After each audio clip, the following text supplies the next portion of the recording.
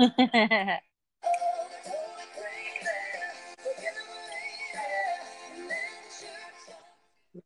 and, Woo! I'm dancing over here. ladies and gentlemen, you are listening to MMA Daily, the podcast where we bring you the latest in the world of mixed martial arts. There is a story why you heard Miss Shania Twain, but we'll get into that in just a minute. Hey guys, I'm Gabriel. You can find me on social media at Double G on TV. I am joined by my lovely, as always, partner, Miss Kayla Beatty. Hey G, hey fight fans, how are you doing today? I'm doing fantastic. I am still buzzing a little bit over Saturday. It was so much fun going to the fights, watching them with you. We got to witness history. We got to witness, I feel like a little bit of everything for for ironically, for as many fights as we've gone to and talked about. This was our first UFC event that you and I actually went to together and watched live. So it was a lot of fun. Yeah, and it was fun to just watch as fans and not be there worried about, getting an interview or a scoop or whatever. I think it was nice that we enjoyed it for what it was as a fans or as fans in Section 305. And what an event to go to, G. We saw two really intense title fights. Yeah, it was just really quite something. I mean, let's get right into it with the main event before the co-main. Obviously, the bantamweight title fight between TJ Dillashaw and Cody Garbrandt. Kayla, TJ made it look easier than the first time. I feel like Cody went out there with something to prove. He came out on fire, wanting to get hands on TJ Dillashaw, but it just wasn't meant to be. And TJ, after he had Cody hurt, he was just relentless in getting the job done. What was your evaluation of the fight? I read an article yesterday where someone was comparing a lot of these champions wanting immediate rematches. And the more that I was reading and then thinking about it, I don't know if that's always the best move and the best way to go, because I think that one, we already know this fight had a lot of emotions running, and we were hoping that they would be in check a little bit better the second time around. But who wants to, that fear of getting knocked out a second time back to back is in the back of your head, especially in this fight. But then also the eagerness that you want to knock him out and get your belt back that you feel like, you deserve and you're the champion. I just think that all of that, it would take a very strong human being to be able to check those emotions. And I think that unfortunately for Cody, as soon as he thought that he had TJ hurt, he just stayed around a little too long and made the, similar mistakes to where TJ, is good at countering him. And we said that both guys have the ability to knock each other out again. So it was a shorter fight than I wanted, but I think, like most people are agreeing, I think the emotions were Cody's downfall. What did you think? Yeah, for myself, I really felt like TJ was just a little more dialed in. I felt like he was just more prepared to face the adversity. Credit to Cody. He did get hands on him. He did do damage. Yeah, TJ played it off that he Mm-hmm. bruises easily, but let's be honest, Cody, really did blacken him up a little bit with punches for as few shots as he threw. But to me, it really came down to his And he composure. looked Yeah, he just looked bad. Um, but really for TJ, his composure, I think, is what really stood out to me, Kay. I feel like he took the shot well, and when he recovered, he was just relentless. He conserved his energy. That final barrage, he didn't really waste too much. He just didn't blow himself out trying to really hit that one big shot. It was more the accumulation. And I completely agree with Herb Dean's decision to pull TJ off and stop the fight. I feel like Cody was only going to take more punishment. I know Cody was still motioning him on, but that wasn't because TJ slowed down. He had that opportunity because Herb Dean stopped it. So I'm completely okay with it. I think that was fair. And yeah, just full credit to TJ. You and I talked about this, the storyline of just the emotions and his, just that alpha male rivalry that I think he can now put behind him. Look, it was a job well done, and now we're really talking about what's next for TJ. How does he top this one? And it's not an easy answer. So let me toss it to you because the two names everyone is throwing around, Dominick Cruz, Marlon Moraes. Dominic hasn't fought since December of 2016, and he lost the belt to Cody Garbrandt. Marlon, more active, coming off the knockout of Aljamain Sterling and a knockout of Jimmy Rivera. Who do you put in there? Or the guy we might be talking about, Henry Cejudo. We'll get to that in a minute. But who do you even put against TJ Dillashaw right now? I like the Moraes fight. I think that or the title fight with Cejudo of TJ going down. I like those two. I think that I stand by what we were saying last week. I really think Dominick Cruz needs to go tune-up fight. I think that Cody was able to expose stuff in his game, and I think that TJ is just really in a great place right now that I think it would be good. It would be best interest for Dominic just to have a tune-up fight, especially after coming off of recovery of, what was hurt? Was it his back? Do you remember his injury? What he was recovering from? I want to say he broke the arm on this last one. That was the last injury. Oh, no, this was the arm. That's right. Yeah. It was Cody who had the back.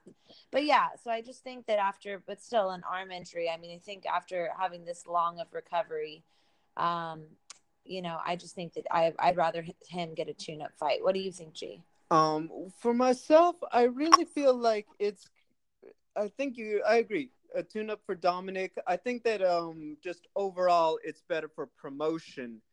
When we talk about Dominic, yes, he is right there. It's like 1 and 1A. Who's the best bantamweight of the decade of all time? And my thing about it is, if you're going to put Dominick Cruz in a title fight, yes, stylistically, I'd love to see him at his best take on TJ at his best once again. However, you're talking about not just them. What do you do about Marlon, about Jimmy Rivera, about everybody else who's going to end up in line? And quite frankly, Dominick Cruz at his best is a great threat to anybody. But if you're not confident in him staying healthy and being able to defend the title, you really don't have, that just hurts business long term. We're seeing that this year with several champions. So I really feel like a tune-up is best. We'll know that Dominic still can be a killer in the cage. He can show us that he can stay healthy. And then, of course, if you have TJ against Marlon and he beats that tough fighter, then I feel like that just makes the interest in a TJ Cruz number 2 even more interesting. So I think that's just the best move overall. It lets both of them just grow and make this fight even bigger. And quite frankly, I mean, with Henry Cejudo, I appreciate him shooting his shot, and we'll get into that, like I said, in a sec. But I think that there's just other people in line. I feel like he still has just a bit of business. But do you have anything else to add to the main event real quick? No, I think we covered everything. And I think what's nice is,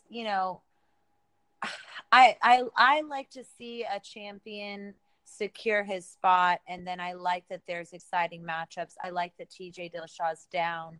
I think that's something that we're seeing with both champions from that night is they're just down for challenges. So it gets me just more excited for these, lighter weight classes again.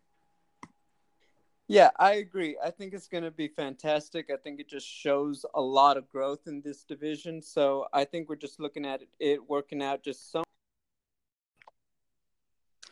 All right, welcome back, Fight Fan. We just had a bit of a technical difficulty after discussing the main event, but we seem to have it sorted out. So our apologies. And of course, we wanted to make sure we're coming in loud and clear for this historic co-main event.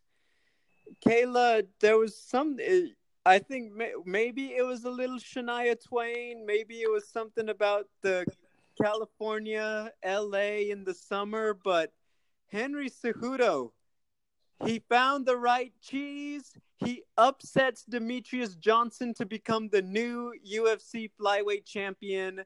there's so many things going on. The injuries, the ankle, Demetrius' foot, the way the rounds were so close. Where, just take it away, honestly. There's so many places we could go. Yeah, I mean, to be there and witness that was, something special for sure. And we kind of called it. We've said before the fight, the night was too calm. Something really dramatic had to happen.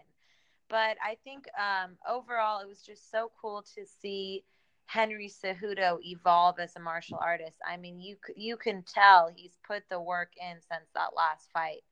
And yeah, it was, to me, this is kind of what you want to see with the title fight. If it's going to be competitive, I want it like going down to that last round where we're not really sure, you know, who it could go to. Because I think, collectively, most people feel like that second round was the one that was very telling. I kind of want to talk a little bit about, I don't want to take anything away from Henry Cejudo, but I do want to hear your opinion, G. Like, I don't know if you watched it back, again, just from home, but there is something to be, judged for what? Do we think Henry Cejudo did enough on the ground? Demetrius Johnson, I think, the first significant takedown, in my opinion, was fighting back quite a bit, and it was Henry Cejudo kind of just controlling and using that weight on him. There was a little bit more activity, I think, the second time around. And then, of course, those leg kicks. If you looked at Demetrius Johnson's foot, clearly he was doing damage with those leg kicks, not only on himself, but against Henry Cejudo. And should those have been scored higher with points? I do think that Henry Cejudo did a great job of, he even said in the post-fight press conference, I knew I was going to have to get hit to be able to land on him. I had to close that distance and also close that distance for the leg kicks. And I think in doing so, he really was starting to just make Demetrius Johnson work and kind of stop him from going through with his game plan. But it was very cool to see Henry Cejudo come back and, figure Demetrius Johnson out a little bit and make it a competitive fight. And I really do like him as champion too, which we can talk more about, that after we go over the fight. So what did you think? Yeah, well, to talk about it, the second round, I think, like you just said, what did he get done? That one, it was like splitting hairs because honestly, they were so close. I mean, I had Demetrius ahead. Just he was landing a little more. I felt like he was just being slightly more effective. The thing for Henry is he gets the takedown. He doesn't really do damage. He just kind of more settles in on top of Demetrius, but he never really got close to submission. He never really, I think, even attempted it. Didn't really get off any good ground and pound. He really just more held him down with his weight and was looking to improve. He never actually got anything done there. But in a close round, did that steal it? In the moment, it was still a Demetrius Johnson round. I did watch it back, and when I saw that second round, I was like, you know what? Once again, it was a close round, but I did find myself feeling more like it was a Henry Cejudo round when I did see slowed down some of the drama out of it, some of that tension from watching live. It did feel slightly more in Cejudo's favor, but it was still a close round. And then with the kicks, Kayla, I mean, look, the fact is Demetrius didn't do great damage with punches. It really came from his leg kicks. And I think that he was just getting there in the first. The third round was his best round, but I want to say that that's also where he hurt himself. He did have that excellent scramble, if you remember, where Henry almost had the takedown, but then Demetrius scrambles and almost takes the back, and it's just that beautiful sequence. The Grampies were awesome. Yes. So, I mean, that was Demetrius, but round 4 and 5, Henry Cejudo turned it on. Maybe that's Demetrius' foot starting to hurt. Maybe that's Henry just that heart and really wanting to get in there and fire himself up. But yeah, I think Henry Cejudo, he really just sealed it in those 4th and 5th. Rounds 1 through 3, well, at least 1 and 2 were pretty close, but looking back at it, it was just a good, close fight. If you had it for Cejudo, I get it. If you're telling me Demetrius just edged that second round, you have a great argument. And I think that's why we kind of need to talk about the future now, because I once again Cejudo makes history, but Demetrius Johnson is still right there. Kayla, let me toss it to you real quick for this one. Is okay, I respect the fact once again he shot his shot. He wants to fight TJ. The reason he has a great argument is because he's already beaten the other top guys at 125. He stopped Wilson Hayes. He dominated Sergio Pettis. He did lose to Joseph Benavidez, but that was controversial. Everyone and their mom says that they felt Henry Cejudo won that fight, so maybe he doesn't feel like he has anything to prove. I think that if you're not going to do a Demetrius Johnson trilogy, there's really very few options for him besides possibly moving up or someone moving down. What are your thoughts on the situation? I do agree with what you're saying. I think that he has fought well against the top guys in his division, and I don't know, some of those fights don't really get me as excited. The only reason why I favor TJ going down is I feel like when you look at TJ's resume, I think that I feel like he deserves it a little bit more. And it's hard because Henry Cejudo is the first guy to get to stop Demetrius Johnson's run. That's huge, huge. But I feel like when you look at how TJ first won the belt, how he's been down to give Cody the immediate rematch. I just think that even though there's other fights that we can have, there was more fights when we were talking about TJ and what to do with him. There was more that intrigued us. I just feel like TJ deserves it slightly more to be able to be the one to win 2 belts. I really want that Demetrius Johnson rematch because I think that this fight was just very close. Watching it back, I don't know, G. I feel a certain way about Henry Cejudo's, significant takedowns. I really don't think that he was doing that much damage with his takedown. I think it was more just, wow, he was able to get Demetrius Johnson in a compromised position and hold him there for a while. I agree. And I think that had Demetrius Johnson maybe not been injured, because I think he said he tore something too, maybe Henry Cejudo wouldn't have won the belt. So I hate to, take away any of his shine. But I think that, I don't know, more than other rematches, this is one that I kind of do want to see played back right away. But we don't know when we'll be able to see that because of the injuries that Demetrius Johnson did get. Yeah. Also, his lovely wife, I think they said they're expecting their second or third child very soon. Third, yeah. Congratulations, DJ. Full house, and I hope you enjoy it, and I hope just the best. But I agree with you. On the takedowns, Kayla, I really agree. Look, I mean, it was supplemental rather than really damaging. I think that's what I keep getting at when I saw those. Like you said, he didn't do the most dramatic damage, the most effective damage. It was really more he completed it, but he couldn't really capitalize enough on it. The thing about it is, okay, so this is me maybe, peering into the crystal ball a little bit and seeing if I could come up with something creative. But I'm going to bring up an interesting fact someone mentioned, that they weighed these guys before the main and co-main, and ironically, Henry Cejudo walked into the cage weighing the same amount as Cody Garbrandt did for the bantamweight fight. I'm going to throw this. And not a good thing to do in California. Yes, well, that is another story. I think they have a rule that they're not enforcing, but we can debate why and what should happen another one, but I agree. But here's the thing. Playing a little bit of, Sean Shelby, channeling the spirit of the probably sleeping Joe Silva. I think let's fix things at bantamweight. TJ Marlin, Dominic somebody else.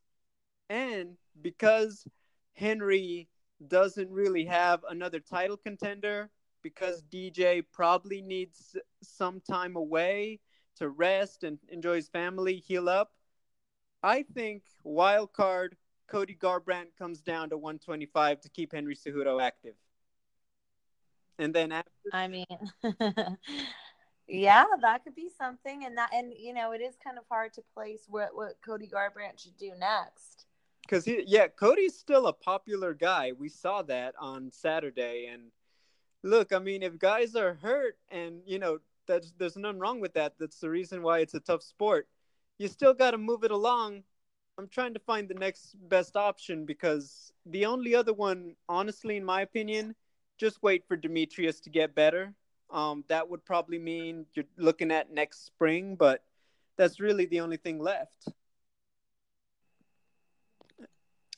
Yeah, well, I don't know. Do you think that there's guys in the top 5 that could be matched up again? And if someone gives you an exciting performance, do you think that could change your mind as far as who Henry Cejudo should defend his title against next?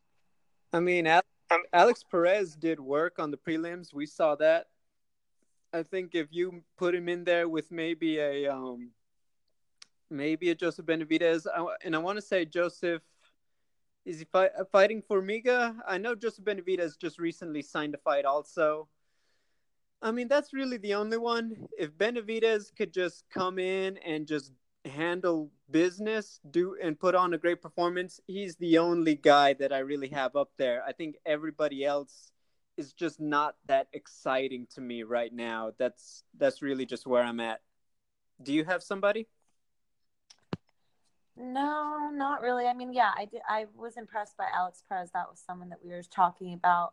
So I like that. I mean, especially in that division, I think like we, just been discussing, a lot of them have already faced each other, or just a few people have been more dominant. So it is kind of a division that it would be nice to get some young guys coming in there and stirring it up a little bit and adding some competition.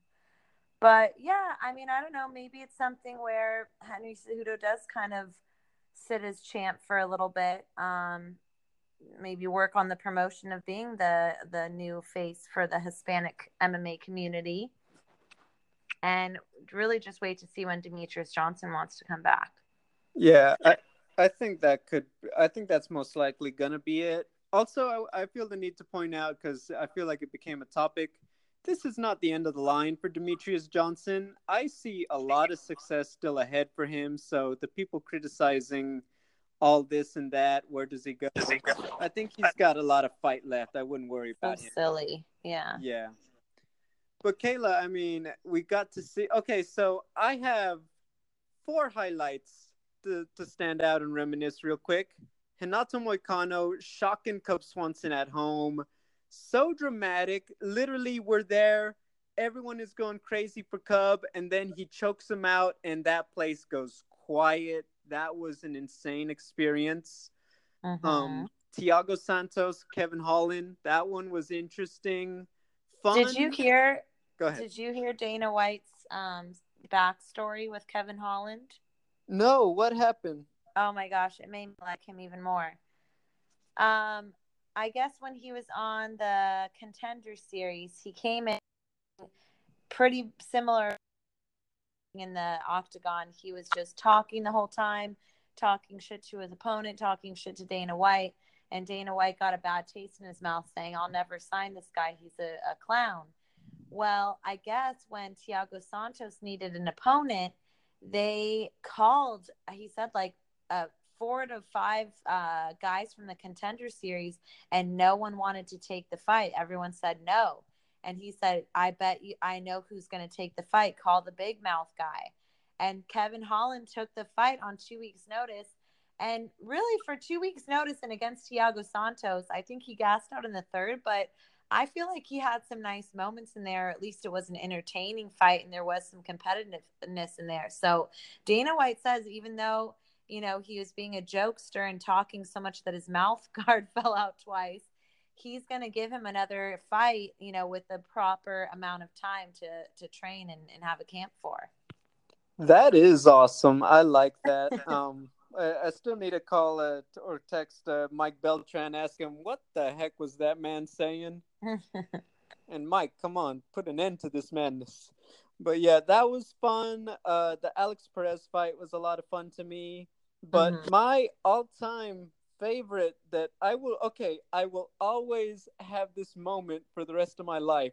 Where was I the night that Demetrius Johnson lost the belt? And it's going to be at the Staples Center with Kayla serenading with some Shania Twain right next to me. I couldn't help it. I saw her in concert the night before, and just being in that stadium made me want to sing Shania. She left some of her spirit in the UFC arena. I mean, I'm listening to This Embrace and all this other stuff. And fans, I just want you to know, I'm not gonna it happened sporadically in the most interesting moments, and I would just like, is that you? And it was just, but it was so much. I mean, you and I always have a lot of fun when we hang out at these things. I feel like we always add to our list of stories, and that one is one of the more entertaining ones. So I can say I've never experienced a UFC with that aspect, so I'm good with it. But yeah, I had a ton of fun. I mean, what are your final thoughts having gotten to be there? Yeah, I think it was a historic night. I really liked the energy in the arena, even though we were totally in. Okay, I was talking to one of my friends that was there, and he's like, "Man, my whole section was Team No Love." He's like, "I was the only one rooting for TJ," and I was like, "Yeah, we were in one of those sections too."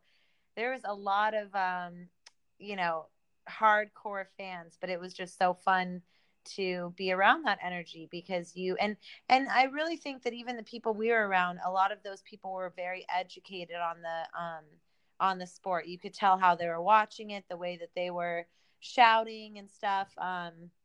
You could tell they were real MMA fans, not really just going in there to just see a brawl. And I think that that's one thing that Dana White brought up is, and you had said this whole card was for the little guys, and it was an almost sold out stadium.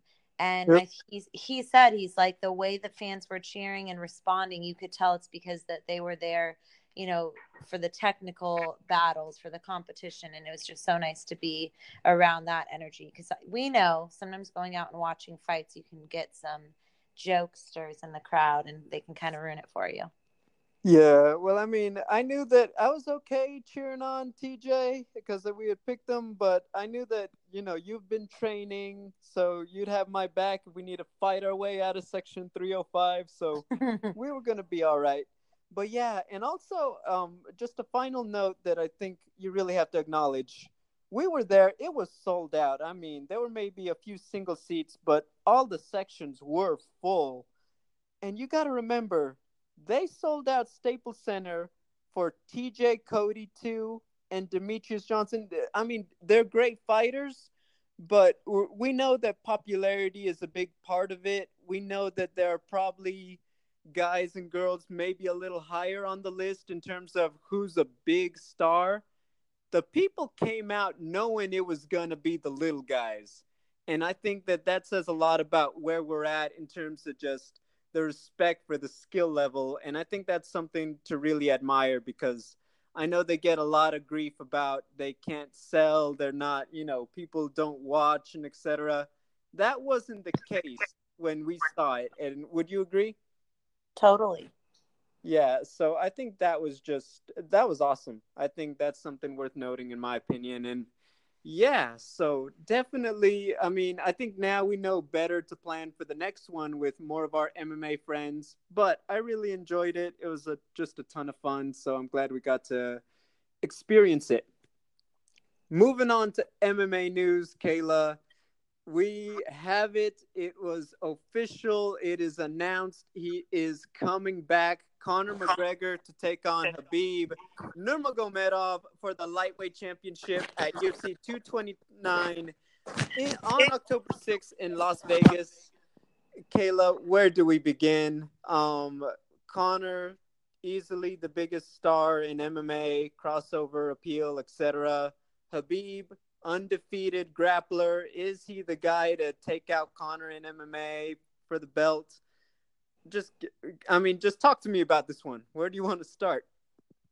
Yeah, it's a huge fight. It's the fight that the fans really want. I feel like the last couple times I've seen both men fight, I've been either working at the sports bar or just out, and they really do have their strong followings. And I think that a win for either man to either be the one to stop Habib, that's another accomplishment added to Conor McGregor's resume, or a win, over Conor McGregor, especially in his comeback fight.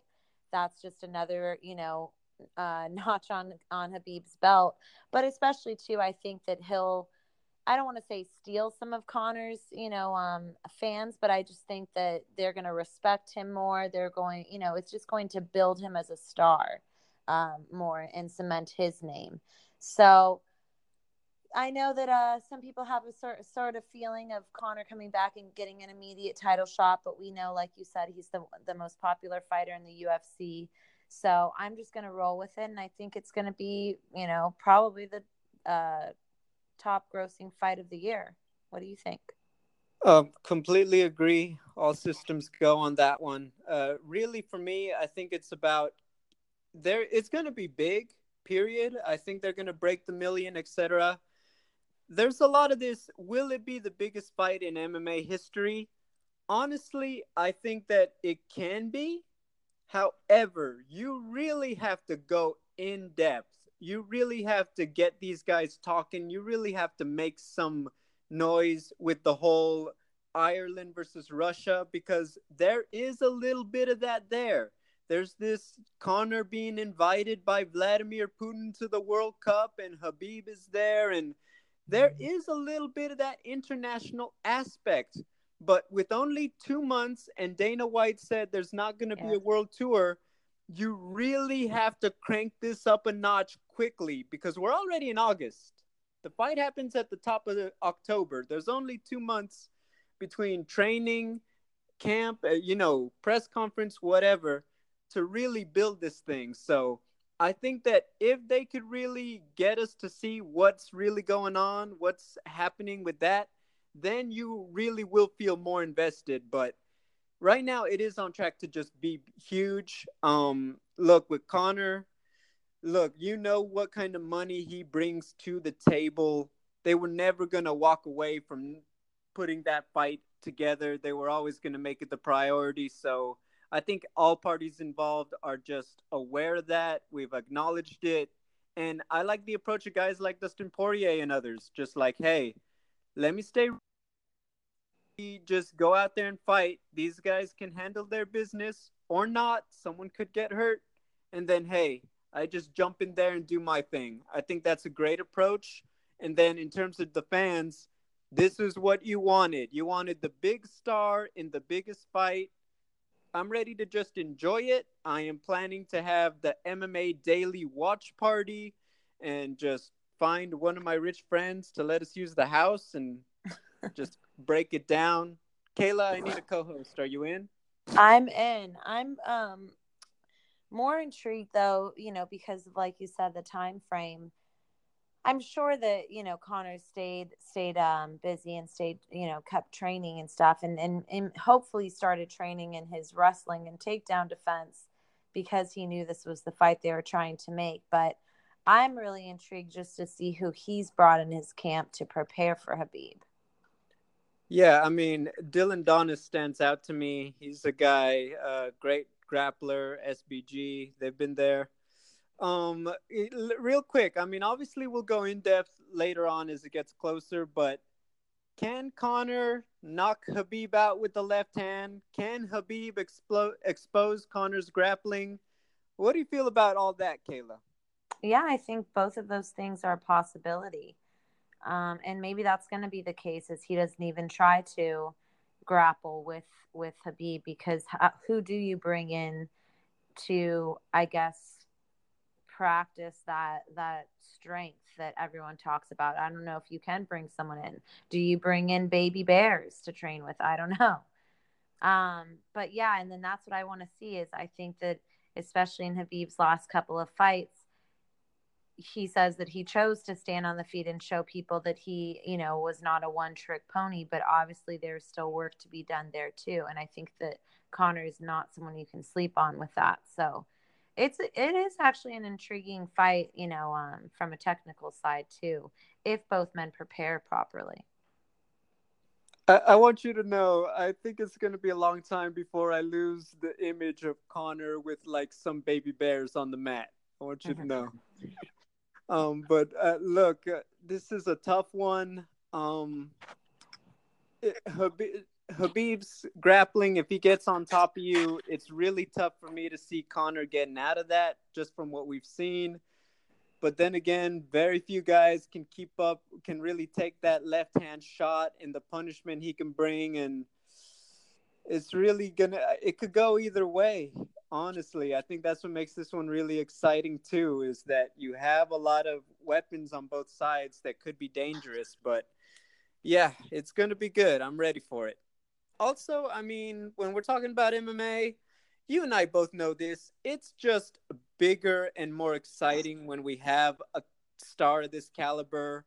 I mean, I go to get my hair cut and they want to talk to me about Conor McGregor when they know he's fighting. It's a big deal. And I think that's just, you have to enjoy MMA in those moments because I think it just makes it more fun when it's that big of a show. More people want to get involved. Moving on to the lightweight division at UFC 230, we have a very interesting return. Dustin Poirier versus Nate Diaz. Diaz obviously returning after a 2-year absence, and this is his first fight since the rematch with McGregor. I mean, this one just kind of took me by surprise, especially because Dustin was very, I want the title shot or don't bother. Talk to me about this one coming together, Kayla. Well, I don't even know what the latest is. The latest that I read on it was that Dana White said, look, I'm sick of trying to book a fight with either of the Diaz brothers, but there's somebody that was working in corporate that's a huge fan of Nate Diaz, got him to, I guess, commit to at least showing up to a press conference saying that he would fight, at 2:30. But then, of course, another infamous tweet was sent out that he's not fighting on that card and, F the UFC. So I understand why Dustin Poirier took it. I think if you know that the Conor and Habib fight is going to be made, why not get a super fight with probably one of the other most popular fighters of the UFC, Nate Diaz? Hopefully it would get him a big payday. But I think that it's also a fight that is a little bit more, I don't want to say predictable, but just it's a kind of a no, what do they call him? A mismatch? No what? A mismatch? Not a mismatch, but just low risk is what I'm trying to say. Okay. It's a low risk fight because in my eyes, though Nate Diaz is clearly skilled and tough, I just think that Dustin Poirier has been the more active fighter, especially having this fight at 155. I don't think Nate Diaz has fought at 155, I think, since 2015. I just think that it's a more of a low risk fight for what he's getting out of it, of being a fight that's going to be one that people tune into. So I understand why he took it, but what frustrates me, and this is why some people were like, why aren't you posting about this news, is I had a feeling, just the way that the Diaz brothers have been acting, that until I see that contracts are signed, or maybe until it's actually fight week, I don't even know if I believe it is happening. So in other words, you're not saying nothing until they're actually in the cage and Herb Dean has said, let's get it on? Yeah. No, you know what? No, that's completely reasonable. For me, I think just on paper, Nate Diaz is a dangerous guy. I don't expect him to have gone, out of shape. I don't expect him to be like walking around like 220, just eating in and out and living life. I think that he's been in relatively okay shape. However, I think that I know a lot of fans, they got introduced to Nate through Conor McGregor. What you have to remember is the blueprint has been out there to beat Nate Diaz at lightweight for a long time. RDA really dominated him. Benson Henderson, Josh Thompson. There is the blueprint out there to chew him up with leg kicks, keep him on his back, use some very just pressure in terms of the wrestling. And I think all of that really does favor Dustin Poirier. It's going to be about, after this layoff, how serious has Nate been about training? Has he just been getting his light workout in to stay in shape, or has he really been in training camp, staying sharp, working on these things? That's going to be the big question, in my opinion. So, yes, he's a dangerous guy, but you're right to say Dustin Poirier has all the weapons to really take him out at this stage. And I just think that it's hard for me to get behind, like you said, the seriousness of Nate Diaz wanting to make a comeback if he's so quick to tweet out and say, never mind, I'm not fighting again. I mean, so many fans are behind him, but if you're really wanting to tease, like, it's just mean to tease your fans that for a comeback when they're so loyal to you, and then be so quick to be like, no, actually, I'm not feeling it. Bye. Yes, no, I mean, my thing, the way I interpreted the I'm not fighting on the card at the UFC, I think that's him saying that he's not going to accept being moved to the October card.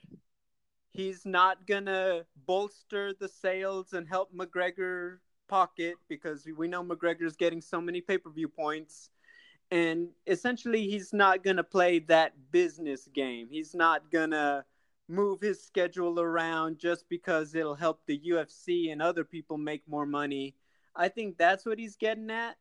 But don't you think it's odd? I mean, he's saying he doesn't want to be connected with Conor McGregor, yet you're making your comeback because you've been, out for a little bit, the same time that he's coming back, like it's being announced around in the same week. We all know that he still wants that super money fight, the trilogy. So I don't know. To me, like, you're not playing anybody. Like, you do want to be connected to him if it's going to make you money. So you have to play the game a little bit too with the UFC. It's a business. I'll elaborate on that. Let me ask you a quick yes or no question. When he was called and he agreed to fight Dustin Poirier, do you think that they told him that they were going to do the Conor Khabib fight? I don't know if they told. Why would they tell him that if they're negotiating his fight? But if he's staying, in tune with what's going on with that division he's wanting to fight in, then he should know that it's going to be happening. I guess for me, the only way I would feel insulted in the business side of it was if I'm Nate and I'm being told, yeah, we're bringing you back. You know that you're popular since the Conor fight, blah, blah, blah, Dustin Poirier, Madison Square Garden. Okay, I'm feeling pretty good. The Conor news really stole all his thunder, and now maybe he feels like he's being shuffled back to be, the what's a great word for it? I'll think of it, but essentially now he's second fiddle. Now he's just supplementary, and he's not going to get everything else. That is the only way. If I'm Nate, I would feel insulted by that, or take it as offense. So you think that he was intrigued by Dustin Poirier to come back? That for some reason, all the names they've been throwing at him, that Dustin Poirier for some reason intrigues him enough to come back? I think he for sure knew that Conor was coming back, and that's why he's making a comeback. Why would a Dustin Poirier, like, no offense, but he's been shooting down all these other names, even Tyron Woodley saying, come fight me at my belt up here. Why would just the news of saying, we'll have you fight at Madison Square Garden against Dustin Poirier intrigue him enough to finally come back? Unless he just does want to come back to MMA all of a sudden.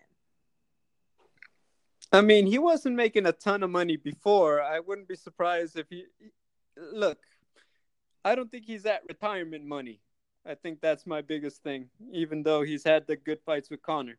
I think that might be part of it. But you have a great point about the Conor fight, or Conor comeback at least.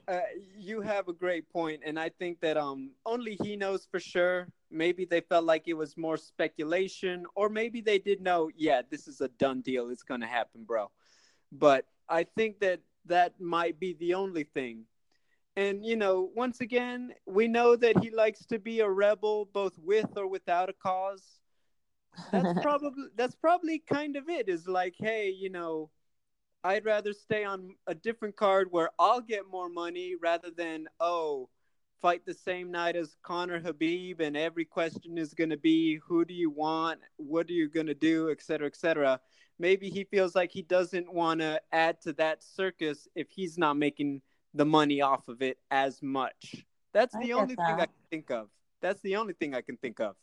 And that makes sense because I think that especially when you work in media, those would be questions that would pop up and kind of take away from his actual fight, and talking about his comeback is it will be connecting those two if they're on the same card. But we also know that Conor would be asked those same questions as well. So I don't know. Yeah, I know, but Connor is also asked everything under the sun. I think that's the tricky thing. But look, this is assuming they both come out there at the top of their game, which, is our hope. It's still a very fun fight. It's a great one from Madison Square Garden. Kayla, I'm gonna throw this out before we move on from all that news, just to another crystal ball thing. They are talking about who's gonna headline MSG, and they haven't come close yet. I'm gonna toss this one out there. There's still talk about John Jones possibly being able to get his suspension done. I have to imagine that that might be the only fight, is maybe him coming back, DC or otherwise. But after all these announcements that were made, I can't imagine what else they're saving for MSG. Do you have any ideas about that? I think that your you know, I guess early predictions or suspicions might be the head on the because I think that Daniel Cormier, for some reason, keeps hinting that he still might take one more before the fight with Brock. And I can't imagine why he would risk that. You know, we've talked about it. Why not just take that last fight with Brock and retire? Why would you risk losing your belt when you're currently, have that going of this two belt, um, division holder and then super fight with Brock? I think we've talked about selling that fight. I don't think the company would risk that either, unless it was a fight with Jones. So I think that right now it's a waiting game where they are trying to figure out if there's a possibility for a Jones return soon. I mean, to me, there's just no one else on the roster I think that would come close. I mean, unless they're about to do DC Corey Anderson, which maybe they're just going to put all their eggs on selling he's the double champ coming back and et cetera, et cetera. I just don't see another MSG worthy main event unless that's the one they're trying to hold out on. So that's the only thing I wanted to acknowledge on that. The next story, a more light heavyweight action that we brought it up. Volkan Oezdemir versus Anthony Smith. This one going to be in Moncton, which we got to explore and talk about earlier in June. This fight, October 27th. Oezdemir has not fought since losing to DC back in January. Hello? Yes, can you hear me? Fangirl MMA, are you there? I can hear you now. Okay, sorry about that. Sorry for the technical difficulty. So Volkan Oezdemir has not fought since losing to DC in January. He was supposed to come back on Saturday, but he had a broken nose. Anthony Smith, obviously 2 weeks ago, knocked out Shogun Rua. Before that, knocked out Rashad Evans. Kayla, this one just stylistically, someone's going to sleep. I love it. What about you? Yeah, both guys are very dangerous, in great shape, and I think just hungry.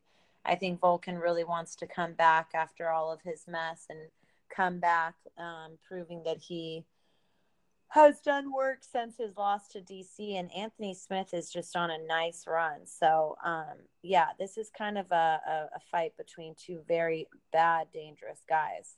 I like this matchup. And I like how Anthony Smith and Volkan actually, who kind of, had to scramble things around. I like how that they want to be active. That's what makes me excited too, is these guys clearly want to fight to where they're saying, all right, someone fell out.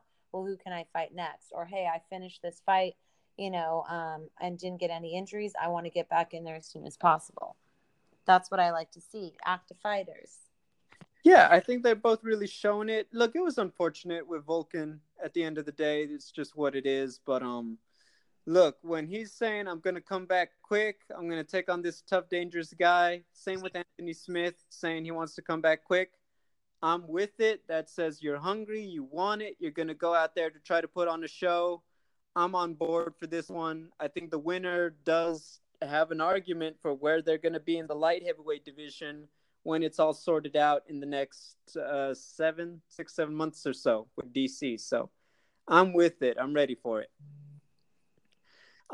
Finally, the Bellator Welterweight Grand Prix announced their bracket, and the matchups are as follows. In one side of the bracket, you have former champions Douglas Lima and Andrei Koreshkov colliding. And then you have the grudge match, Paul Daly against Michael Venom Page. On the second half of the bracket, you have welterweight champion Rory McDonald. He's going to be fighting John Fitch in the opening round.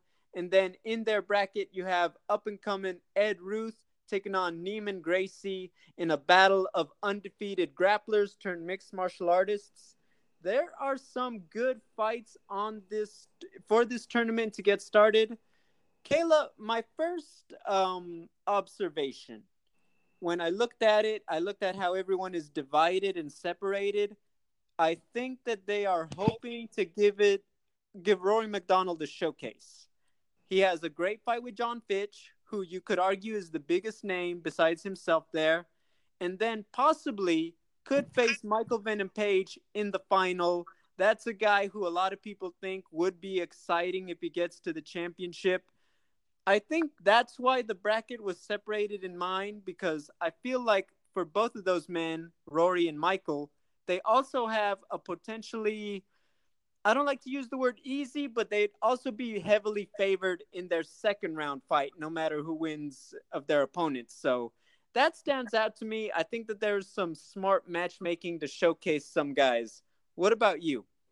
Yeah, I agree. I think that Michael Page is someone that I really believe in his skills, but people say, well, he just hasn't faced, the right competition.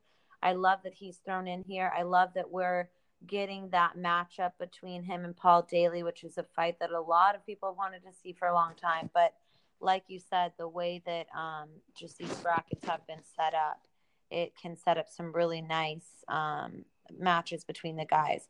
And I love the Ed Ruth and Neiman Gracie matchup. I've really enjoyed seeing Ed Ruth come into each fight clearly growing his skills. And to me, that's just, clearly a fun one on the ground. And I want to see where he has, I guess, just worked on in developing his grappling game and submission defense. Yeah, I mean, just both of them, I think, look, they're set up for a very big moment if they could upset either Rory or John Fitch, and I think that's the one to watch. And then also Douglas and Andrei Koreshkov. These guys, they have a chip on their shoulder. They know they're being overlooked. They know that people consider them to be a step behind the Rorys and Michael Pages. They are two very dangerous guys. They've been in Bellator for a while, and they're going Former out there. champions. Yeah, they're going out there with something to prove, and I think that whichever guy comes out of that one to face either Paul or Michael, I think that's going to be a fun fight. That's just more guaranteed fireworks on that half of the bracket. So I think that's just going to be a ton of fun. And yeah, I'm ready for it. The first fight is announced for September 29th. I can't imagine the other two fighting in 2019. I feel like the Paul Michael fight will be this year. Ed and Neiman, same thing. The only one is Rory versus John Fitch. Depending on how Rory is, win or lose after the fight with Gegard, is probably going to determine how soon he fights John. But John Fitch is the guy you need to prepare for. And I think that's something, I don't want him to rush it. I want him to be healthy, in shape, and dialed in for this tournament. So I think that's my one caveat on how soon I want to see that one. Yeah, well, I mean, here's the thing. Rory McDonald is putting his title on the line. So if they're going to kind of, I guess, cater to any of the guys there, it should be the champion who is willing to jump in and be a part of this tournament. So I'm sure they will. I agree. And then, not written down, but the alternate matchup in case someone gets hurt is Lorenz Larkin against Yaroslav Amosov. So that one gonna occur also at a later date. But fun stuff for Bellator. Also, we're 2 months away from getting back to the heavyweight Grand Prix. You know that one's gonna draw some interest when it gets here. So it's going to be a very fun autumn in the world of mixed martial arts after the interesting summer we've had. So it'll be good. But Kayla, we have a weekend off. No Bellator, no UFC, no Invicta. I'm debating, do I want to go watch a movie with my Saturday? Do I want to get out? I mean, options is so amazing. What about you? What are you thinking about for a week off from major MMA? Well, I have an engagement to go to my friend's housewarming party, and they are not MMA fans. So I'm so happy that I don't have to sneak to the bathroom to watch my UFC Fight Pass app Hey, or that's check dedication Twitter. right there. Remember, I told you at my friend's rehearsal dinner for her wedding, she was so sweet enough because there was a few of us MMA fans that she had it at a restaurant that she strategically told them, can you put us at a table where my friends can still look through the window and watch the UFC fights. That is awesome. I hope you got them like the nicest gifts. Like, She's my BFF. yeah, not just like a toaster, like the industrial one that makes like 6 slices at once. You know what I mean? But that is cool. But yeah, so we'll be back next week. We have bantamweight champion Darian Caldwell moves up to featherweight to face Noad Lahat. And that one, obviously, what's next for him after that, seeing as we also had Michael McDonald win. So fun stuff. We always expect the UFC to break some news and everything else. So I think it's going to be a ton of fun. Kayla, until then, where can we keep up to talk to you about MMA? You guys can keep up with me at fangirl_MMA. Where can they keep up with you? Fans, you can find me all the time at Double G on TV. Just spell out the word double. Remember, enjoy the fights, listen to some Shania Twain, and we'll be back next week.